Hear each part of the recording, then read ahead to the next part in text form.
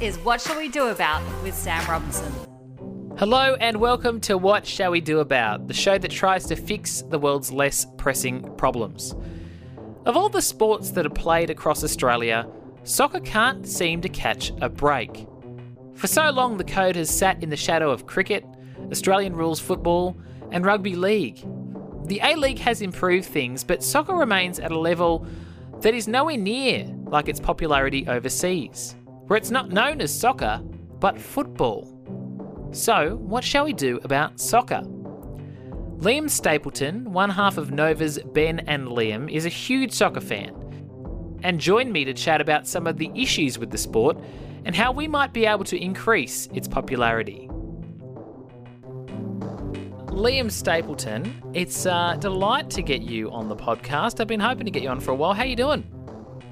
Good, Sam. How have you been, man? It's been a while since we've shared the airwaves or any waves of any sort together. Yeah. So I joined you and Ben. I think it must have been like your second month into your Triple J breakfast show. So you were very early, yeah. You were fresh in that role, and I came on to judge the artworks of your listeners because I used to be a judge on Saturday Disney. Yeah, that's all right. Because I think I was having a tantrum about putting some sort of figurines they were like clay figurines into Saturday Disney, and then the drawing was atrocious that week, and I just never forgave Saturday Disney. I never forgave the Crow's Nest lock bag, and so we decided to do like our own sort of version of it. And then you just so happened to get in contact, and we're like, what? He was an actual judge, which seems like a pretty cool job. It was a great job. It was a job where I had to like literally carry 2 Santa sacks full of mail down to my office twice a week and go through every bit of mail and reply to every bit of mail as well. So Be honest, like, were you really replying to every piece, or were there a few that everyone got a fan card and I had to type up every kid's address and print out stickers to stick onto the envelopes. Man. So every kid got a reply. God. Yeah. But I'm guessing that you mustn't have got anything in the mail. So maybe it wasn't under my watch that you lost. I was going to say, I'm like, are you sure? Are you sure every kid was supposed to get a reply? Because, I don't remember getting one. Well, but, maybe we were different eras. Maybe it was different eras, but I was very thankful that you let me come on your show because I love looking around Triple J, and that was a lot of fun. I haven't been broken any kids' hearts since that moment, so we're all good, right? It's good to hear, mate. It's really good to hear. We have, because on the station I'm working on at the moment, we had this competition where, it even hurts me saying it, but it was called Santa Paws, and it was basically beat the bomb. It was one of those, it was a client thing, and basically it was, Santa was saying all these presents, and the kids had to stop before the buzzer went off. And yeah, kids are greedier than you'd think. There was this one girl who'd won a PlayStation 5, a surfboard, and a bike, and she was still holding out. I'm like, what are you doing? And then she lost it all. But then we've kind of felt bad, and so we just had to give it to her anyway, which kind of defeated the purpose of the whole bit. But I was like, come on, girl, wrap it up. A PS5, I would take that and run straight away. When the kids lose, is that it? You don't give them anything? Well, that's the way it's supposed to work, but it's really hard to tell a 9-year-old that they're not getting anything on the radio. Then you just come off as bad guys. So, we just had to backflip on it. We're like, all right, we'll just give it to you anyway. So this is why you need to send off a signed fan card in an envelope that you put a sticker on the front with the address, and then everyone's happy, right? Mate, that's it. Mate, I could tell you so many stories of parents calling me direct to complain that their kid didn't win Letter of the Week on Saturday Disney. Really? I could write a book about it, mate. Anyway, we're not talking about artwork. We're talking about soccer. Am I even insulting you by calling it soccer? Like a little bit, but I don't want to be that guy. Okay. You know what I mean? I call it football, but then I also everyone calls it soccer here, so it makes sense to call it that, or the World Game, whatever you want to call it. Yeah. But you're not saying I'm going to watch the World Game tonight, or I'm going to go play some World Game this weekend. That's a bit of a mouthful, but there's some people that really get their nose up about it, but I'm like, you know what, that's fine. There's basically 3 different types of football here, so it does get confusing. calling it the world game, I mean, it's a pretty bold claim, isn't it, really? Yeah, but it is. I mean, have you ever seen the World Cup? It's true. It's true, but there's also a World Cup of cricket, World Cup of rugby. Yeah, but if in the World Cup of cricket, there's only like 8 countries that are in it every year. Okay, true. That's a good point. Yeah, you know what I mean? Like there is definitely a World Cup, but I mean, what is it? It's England, Australia, West Indies, India, Sri Lanka. I'm already struggling. Zimbabwe. Zimbabwe, yeah. But yeah, I mean, there's Pakistan, obviously.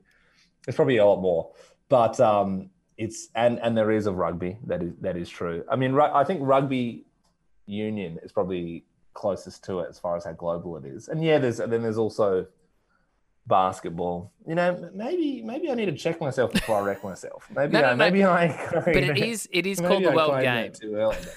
And the other thing is, I think with some of these sports, like you know, with cricket, you're getting a couple of countries.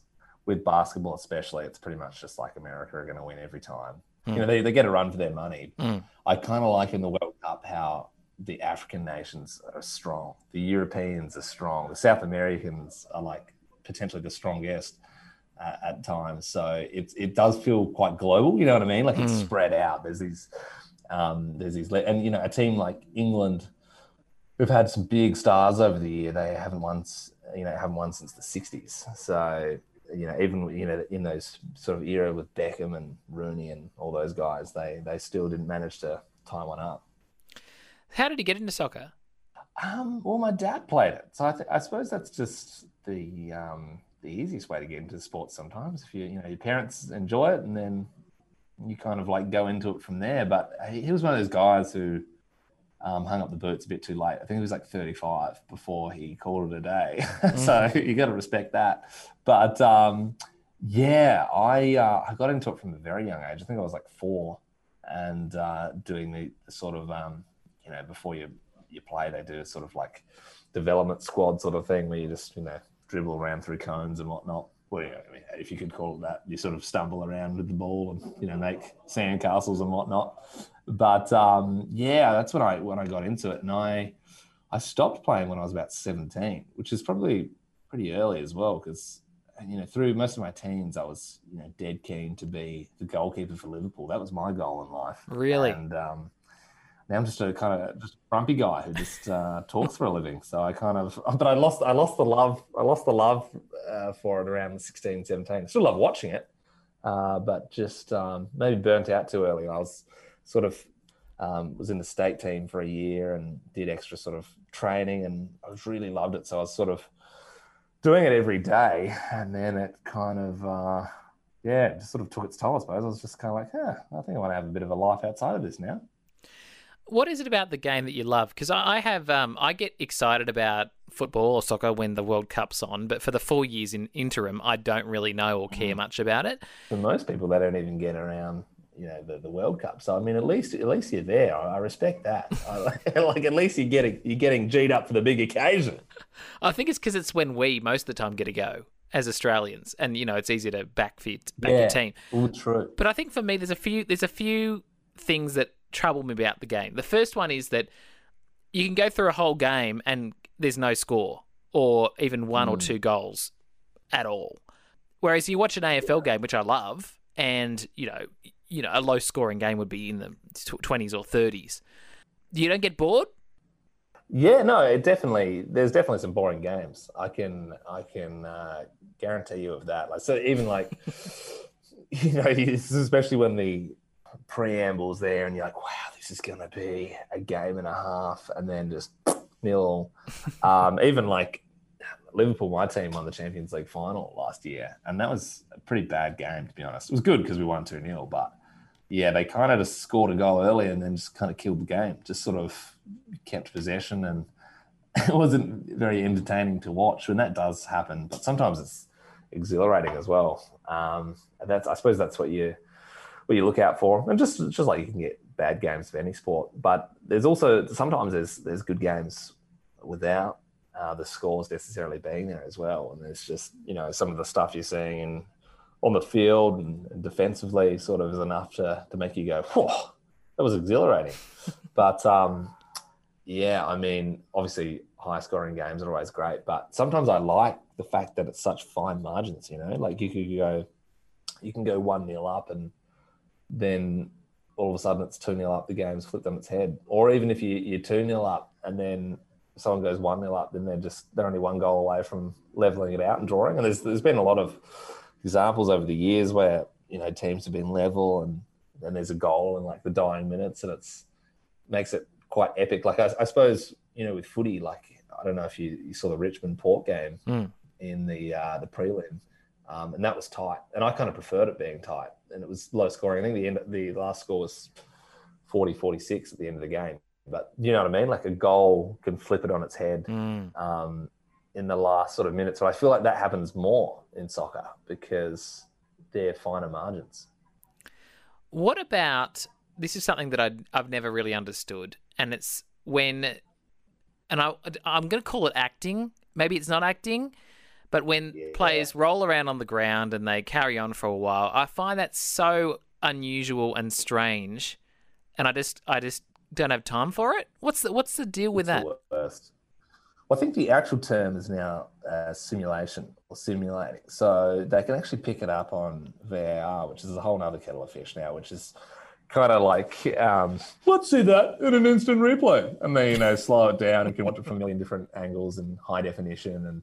And they can actually pick you up and book you if it's seen that you're sort of making a meal of something. So it doesn't happen often, but it does happen. But the big example was in 2006 when the Socceroos were running red hot, and we actually got it out at it was the second World Cup we'd ever been in, but then we got out of the group stages, and then we played Italy. You probably remember this. They ended up winning the World Cup that year, and there was a tackle from Lucas Neal in the box, which was pretty rash, but the Italian player made an absolute meal of it. They ended up getting a penalty late in the game, and then they won. We got knocked out, and I think that, as far as this country's concerned, probably was all they needed to see as far as that goes. Like diving was a real thing. I remember people had T-shirts with like the Italian team on it, with jumping off diving boards and whatnot, and it was a real thing. But that definitely is something that sort of ruins the sport a bit. But I think you get away with it less these days. The VAR thing, so I don't understand it other than is it similar to third umpire in cricket? Yeah, it's pretty much the exact same. So back in the day, or like when I say back in the day, like 2 years ago, like even a year and a half ago, it was just the ref's decision. So if just say the ball was offside, the linesman had the flag up, the ref would have to call it. Or if the ref was, 20 meters away from a challenge that was a bit, how's it going? And, someone gets, someone walks off a little worse for wear, they've got to blow the whistle, and they make a call then and there to dish out a yellow card, a red card, or just sort of play on, or a warning. And now those sort of things are just scrutinised. Like if they're a little bit up in the air about the decision, they'll run over to the screen and, have a bit of a squeeze and see what's going on. And like sometimes it'll go in your favour and you think, oh, geez, that's great. Good on you, VAR. But most of the time it will go against you. Go against your team and you'll be furious. There's been a real, like at least it's a bit more consistent this year, but it's kind of infuriating when you see the offside rule. Like they can slow it right down and have almost like a drone shot from above, and they have the line, and it's honestly like millimeters off. They can have a red line and a yellow line. They're like, oh no, he was in front of that player when the ball was played, and then you get goals disallowed and all that sort of stuff. It happened to Liverpool recently. They scored a goal against their main rivals Everton in the last minute, and it was, I think it was a goal. I think everyone thinks it was a goal, but it was disallowed after the fact, and geez, there's nothing worse than that. I think it's nothing worse than that. That is such an issue with any sport, and tennis. You got the Hawkeye system and all that kind of stuff. But I did read that there was a VAR fail in the A-League Grand Final a couple of years ago that was quite controversial. Do you remember that? Yeah. There's been a few of those. There was even an England game where the ball was it was over the line. Like there was just no way it wasn't, and they didn't call it, and that's why they actually brought in VAR because they'd scored a goal, and that's one of those opportunities, or an instance where you're like, oh, it would have been good if we had that technology back then. So I think that was, like 2018. Was the 2018 World Cup? Or was it even before that? And like the ball had hit the crossbar, and then went in. It was kind of weird. So the ball hit the crossbar and went in about a meter into the goal, but the way it was spinning, the ball bounced back out. Oh. If that makes sense. So it had gone over the line, but then bounced back out into play, and they just sort of played on. But if you had a camera sort of on the side, well, they did, but it was just sort of TV cameras, you would have seen it was clearly over. So, people were furious about that. And I think that they're the sort of instances where it was brought in. And I suppose you can't really leave things to chance. And for the most part, if you're doing the right thing, then you're going to be sweet. But it's the little like piddly sort of challenges where you're like, oh, come on. Like they slow it down and rewind and play like 3 or 4 times, and you see it, and sort of some people will say it's ruining the game. Others say it's making it better. But yeah, it's probably going to take a few years to sort of all make sense. There's also been a lot of controversy around the upcoming World Cup in Qatar 2022, which I guess means that perhaps we've looked at the little itty bitty problems with soccer, but it's a larger scale problem with soccer. And I'm wondering whether you think that the games are going to be tainted by the whole Qatar fiasco. I think so, and I think FIFA's pretty obviously corrupt, really. And this whole Qatar thing. I mean, Australia were in the bid for this World Cup, up and coming World Cup for 2022, and I remember I was actually in England. I was actually over there for a soccer trip. I was training over there at the time in 2010, before I lost love for the sport, for playing it, and I remember all the Aussie sort of guys were in this hotel, and we were like watching the bid. And then when Qatar was pulled out, we're like, "Where's Qatar?" I mean, the city that the World Cup is being played in, it's not even been built yet. Like, let alone the stadiums. They're building the city, and I don't know if you've probably seen news articles or documentaries about all the slave labor that's been happening over there to get the jobs done. Like, some of these people are coming from overseas. They're promised like a good wage. When they get there, they have to sign a different contract, a contract where they're getting paid, far less, and they're just shocking conditions. And like, not to mention the weather. I mean, this is in the middle of the desert, so it's 50 degrees some of the days. And what's going to happen when you've got the Swiss national team playing in 50 degrees? I don't know. It just doesn't really make sense. I mean, surely it's going to hinder performances left, right, and centre. I mean, even when you think of a real stinker here, we're only getting to mid 40s. We had 34 degrees in Adelaide the other day, and I kind of forgot how hot 34 degrees was. It's not nice. I'd love to ask you, before we go on to continue to fixing the issues around soccer, you had a moment last year, or was it the year before? I'm not sure, but you got a tattoo. Can you share the story of your tattoo? Yes. It was June last year. So basically, my team, Liverpool, they had gotten more points than any other team had in history. Well, the most points any team had got without winning the competition. It was Man City and Liverpool were going head to head all season, and we were just 1 point. Our goal difference was better, and I was like, I'm calling it. I'm calling it early. And Liverpool had never won in my lifetime. The last time they'd won was 1990, 30 years ago. And I decided to get a tattoo saying Liverpool FC Champions 19 on my arm. And unfortunately, we didn't go on to win that. So I had the wrong tattoo. I kind of was just blindly leading them. Had a lot of faith, and it kind of came back to bite me on the bum a bit. But what ended up happening is after coming up runner-up, we managed to do it this year for the first time in 30 years. Liverpool won. So I got my co-host on the radio here, Ben, to fix the tatty up for me. And he put a little /20 and wrote season underneath it. And it's kind of ridiculous. I forget about the tattoo a lot, but sometimes it's right on my arm where my tricep should be. It's not very pronounced. I catch it when I'm coming out of the shower. Sometimes I'm like, God, that is really bad. I got a bit sad for like 2 days after because I was like, oh God, he's done a really bad job. It's just all weird. And then I've just kind of forgotten about it. But, it's all right. I think it says a lot about me. It's my team.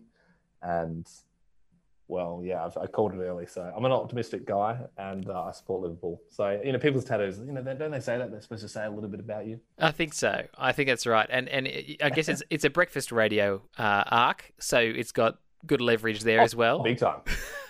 Yeah. And you know what the thing is, Sam? I know you know the game. You're a Brekkie Radio guy, but when we talk about making noise, yeah, this one did not make noise. Oh, what? It wasn't received that well, and definitely not worth it.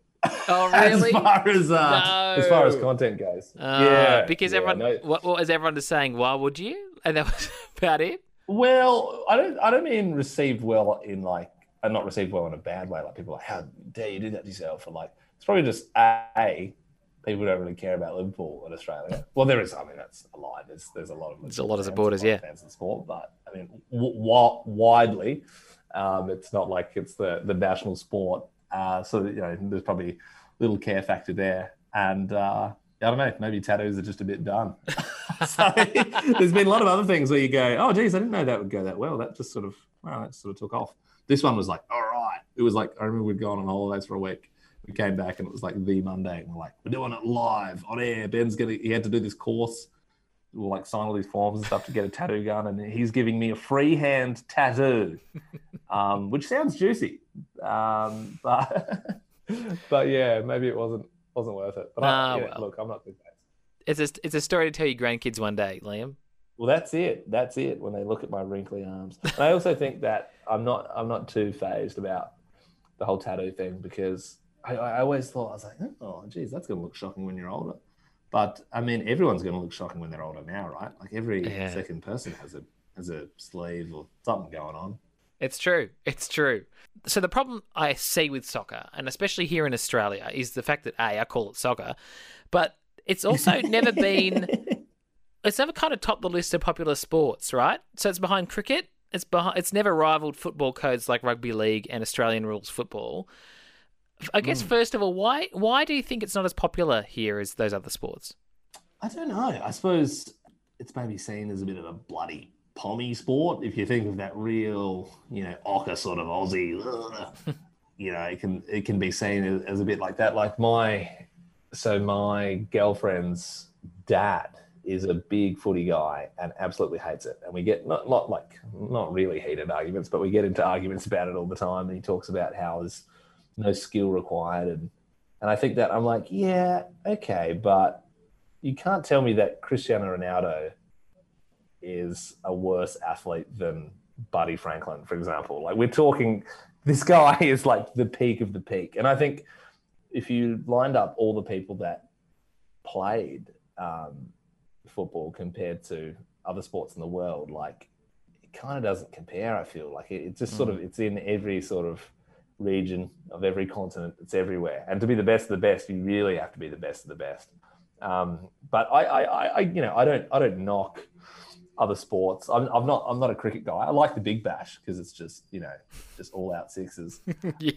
I'm not a test guy, and I do like footy. Like I don't not like it. It's just not my preferred sport. But yeah, I think Australians like having ownership over things, and they like feeling like it's their sport or they're the best. Like I think even though we're not currently, I feel like cricket. I'm like, yeah, Australia are like the best at cricket. You know what I mean? Like we, especially in that golden era, like around the Glenn McGrath, sort of Ricky Ponting, Michael Clark, Warney, like they're like icons. You know what I mean? And footy's just. But then isn't it funny? Like even living in South Australia, no one cares about rugby league. Like no one cares. You couldn't. We had a team called the Adelaide Rams a while back, but it's beyond. And then when I was living in Sydney for 3 years. Most of the people I'd speak to would be into league and not care about rugby. State of Origin Game 1 was held at Adelaide Oval. Sorry Yeah, which is crazy. And there, of course, there was. I mean, it was a sold out event. I must admit, but I mean, a sold out COVID event. Yeah. But the only people I feel that would be really into the Origin are the sort of people just who lived in Queensland and grew up in New South Wales and now live here. Yes. But yeah, none of the people in my sort of inner circle could give two hoots. But yeah, it's interesting, isn't it? Because I suppose you can also be biased about what you kind of grow up on. What do you think it would take to get more fans along to, or more spectators, I should say, along to semi-professional and professional matches here in Australia? Do you have ideas on how to make the sport more interesting or appealing? I think for starters, our national team doing a bit better would help that. I mean, our women's team are badass. The Matildas are very, very good, and they are certainly sort of leading large. And that's really great about this country as well. I feel like we've got some heroes, and these women are like overplaying, in the US and in the UK now. I mean, Sam Kerr, I don't know if you know who that is, but she's playing for Chelsea, and she is just dominating. Like, she dominates on the world scene, which is really cool to see. And you do see a lot of mixed sort of, I suppose, because it's not a contact sport. It's great to see girls and boys sort of growing up playing it. But as far as making it more exciting for people, I think it would boil down to that. I mean, if Australia were to, and I don't know if it will happen in my lifetime, but if Australia were to make it to a World Cup semi-final, quarter-final, final, I think that would kind of whip everyone into a frenzy. Because also Australian people, I think they like winning. Like, I mean, everyone does. But, yeah. I'm not necessarily into athletics, but you goddamn right, I'll be watching the long jump if we've got someone in it. You know what I mean? Like, yes, gold for Australia. So I think that's key. And the A-League's so young as well when you think about it. I went to the inaugural game for Adelaide United in the A-League back in 2003. Carl Veart scored the first goal in A-League history against Newcastle Jets. There was fireworks. It was great. I went with my dad, my best friend Harry, and his dad Wayne. But that's my lifetime, right? Like, imagine if you were sitting here going, oh, yes, I remember the first game of the VFL. Like, you know what I mean? Like, yeah. It's sort of wild how young the league is. And of course, there was the sort of national league before that. So it was Adelaide City was the team here, and there was different clubs sort of scattered around. But the A-League's so fresh. Even the old teams haven't been around for 20 years yet. So and there's teams getting added and dropped, every sort of couple of years. So and I suppose the other thing is maybe because there is this framework now for younger players to sort of go grassroots to A-League, there maybe is a few less stars than there was, because there's more opportunities for players to play here. And of course, that's kind of maybe got a little bit less glory than overseas in the UK, for example. Like the big sort of team for Australia was the 2006 World Cup team. Like, really, they were the superstars. I don't know if could you think of any players potentially from that sort of team? Any names? Schwarzer? Yes, that's one. Yep. Kale? Yes. That's probably as many as I can remember.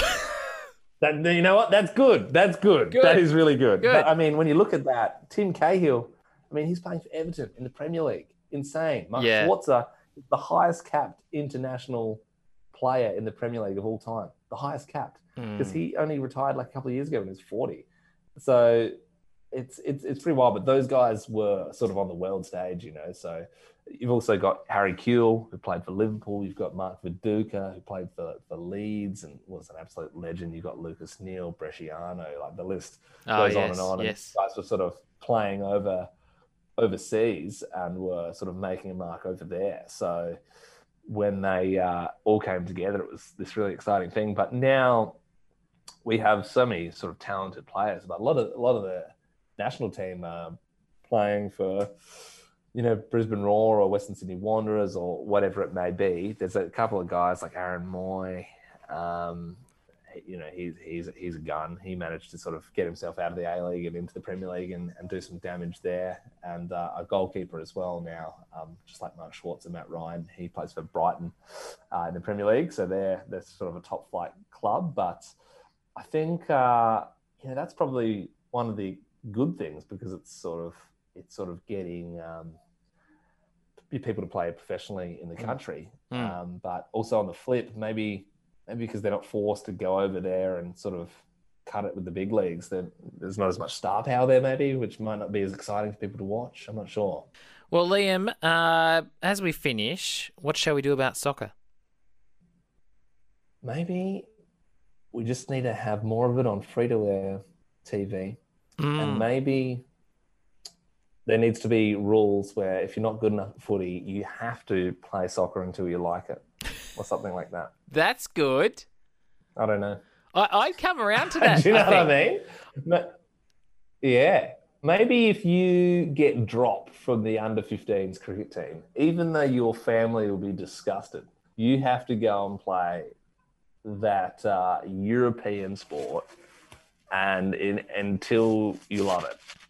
Yeah. Or maybe there's a sort of, maybe for all sport there should be some sort of ballot system, sort of like a dictatorship where you don't actually get to choose which sport you play. You just get sort of separated into different groups, and then everyone just has to sort of like, you pick a name out of a hat. It's like, oh, you've got tennis, so you're gonna have to play tennis for the next 10 years. And if you're good at it, then you can become a professional. If not, then you drop off. I like that. That's not going to work. We won't do that. I would add to the list, because this has made me come around a little bit. Watch Ted Lasso on Apple TV Plus. Oh, yes. Yeah, I finished Ted Lasso the other day. It really does. Like, I know it's not really about football and soccer, but it really does make the whole thing, like, it just shows an underdog team trying to make it big. And it made me think, there is something nice about this game. Yeah, Ted Lasso, if you get the chance, as you said, Sam, Apple TV, it's Jason Sudeikis who's, horrible bosses and a lot of stuff. And he's like this sort of goofy NFL coach who goes over to coach a Premier League side. And I think that all happened because of this viral video on YouTube. Have you ever seen that one before? Coaching the actual Tottenham squad? Yes, because he was in all these NBC Sports promos as the character of Ted Lasso. Yeah, yes, that's right. Yeah, and then the Americans have just sort of picked up on it. I also think maybe there needs to be some sort of like educational film, in World War II when people would like go and sit in the theatre and they'd watch what the troops were doing overseas. You see that in the movies. Yeah. Maybe there should be a sort of like government sanctioned video of just absolute, people just scoring crackers into the top corner from outside 18 yards, and just sort of you're watching it on a loop until you go, oh, geez, I appreciate this. Thanks so much, Liam, and really appreciate your soccer prowess, or football, the world game, I should say. Mate, I've changed it. You've said football. It's a win for me, Sam. Appreciate the chat, man. Thank you so much. Liam can be heard on Ben and Liam on Nova Breakfast in Adelaide, and also nationally on Sundays. Find him on Instagram at Liam Stapleton. Thank you so much for downloading and listening to this podcast. If you enjoyed it, why not tell your friends about it? And do hit subscribe to get new episodes in your feed every single Tuesday. You can also find the show on Facebook, Instagram, and Twitter. All the links are in the show notes. And feel free to shoot me an email anytime at whatshallwedopod@gmail.com. I'm always very pleased to hear from you. What Shall We Do About is hosted and produced by me, Sam Robinson, with original theme music by Chad Gardner.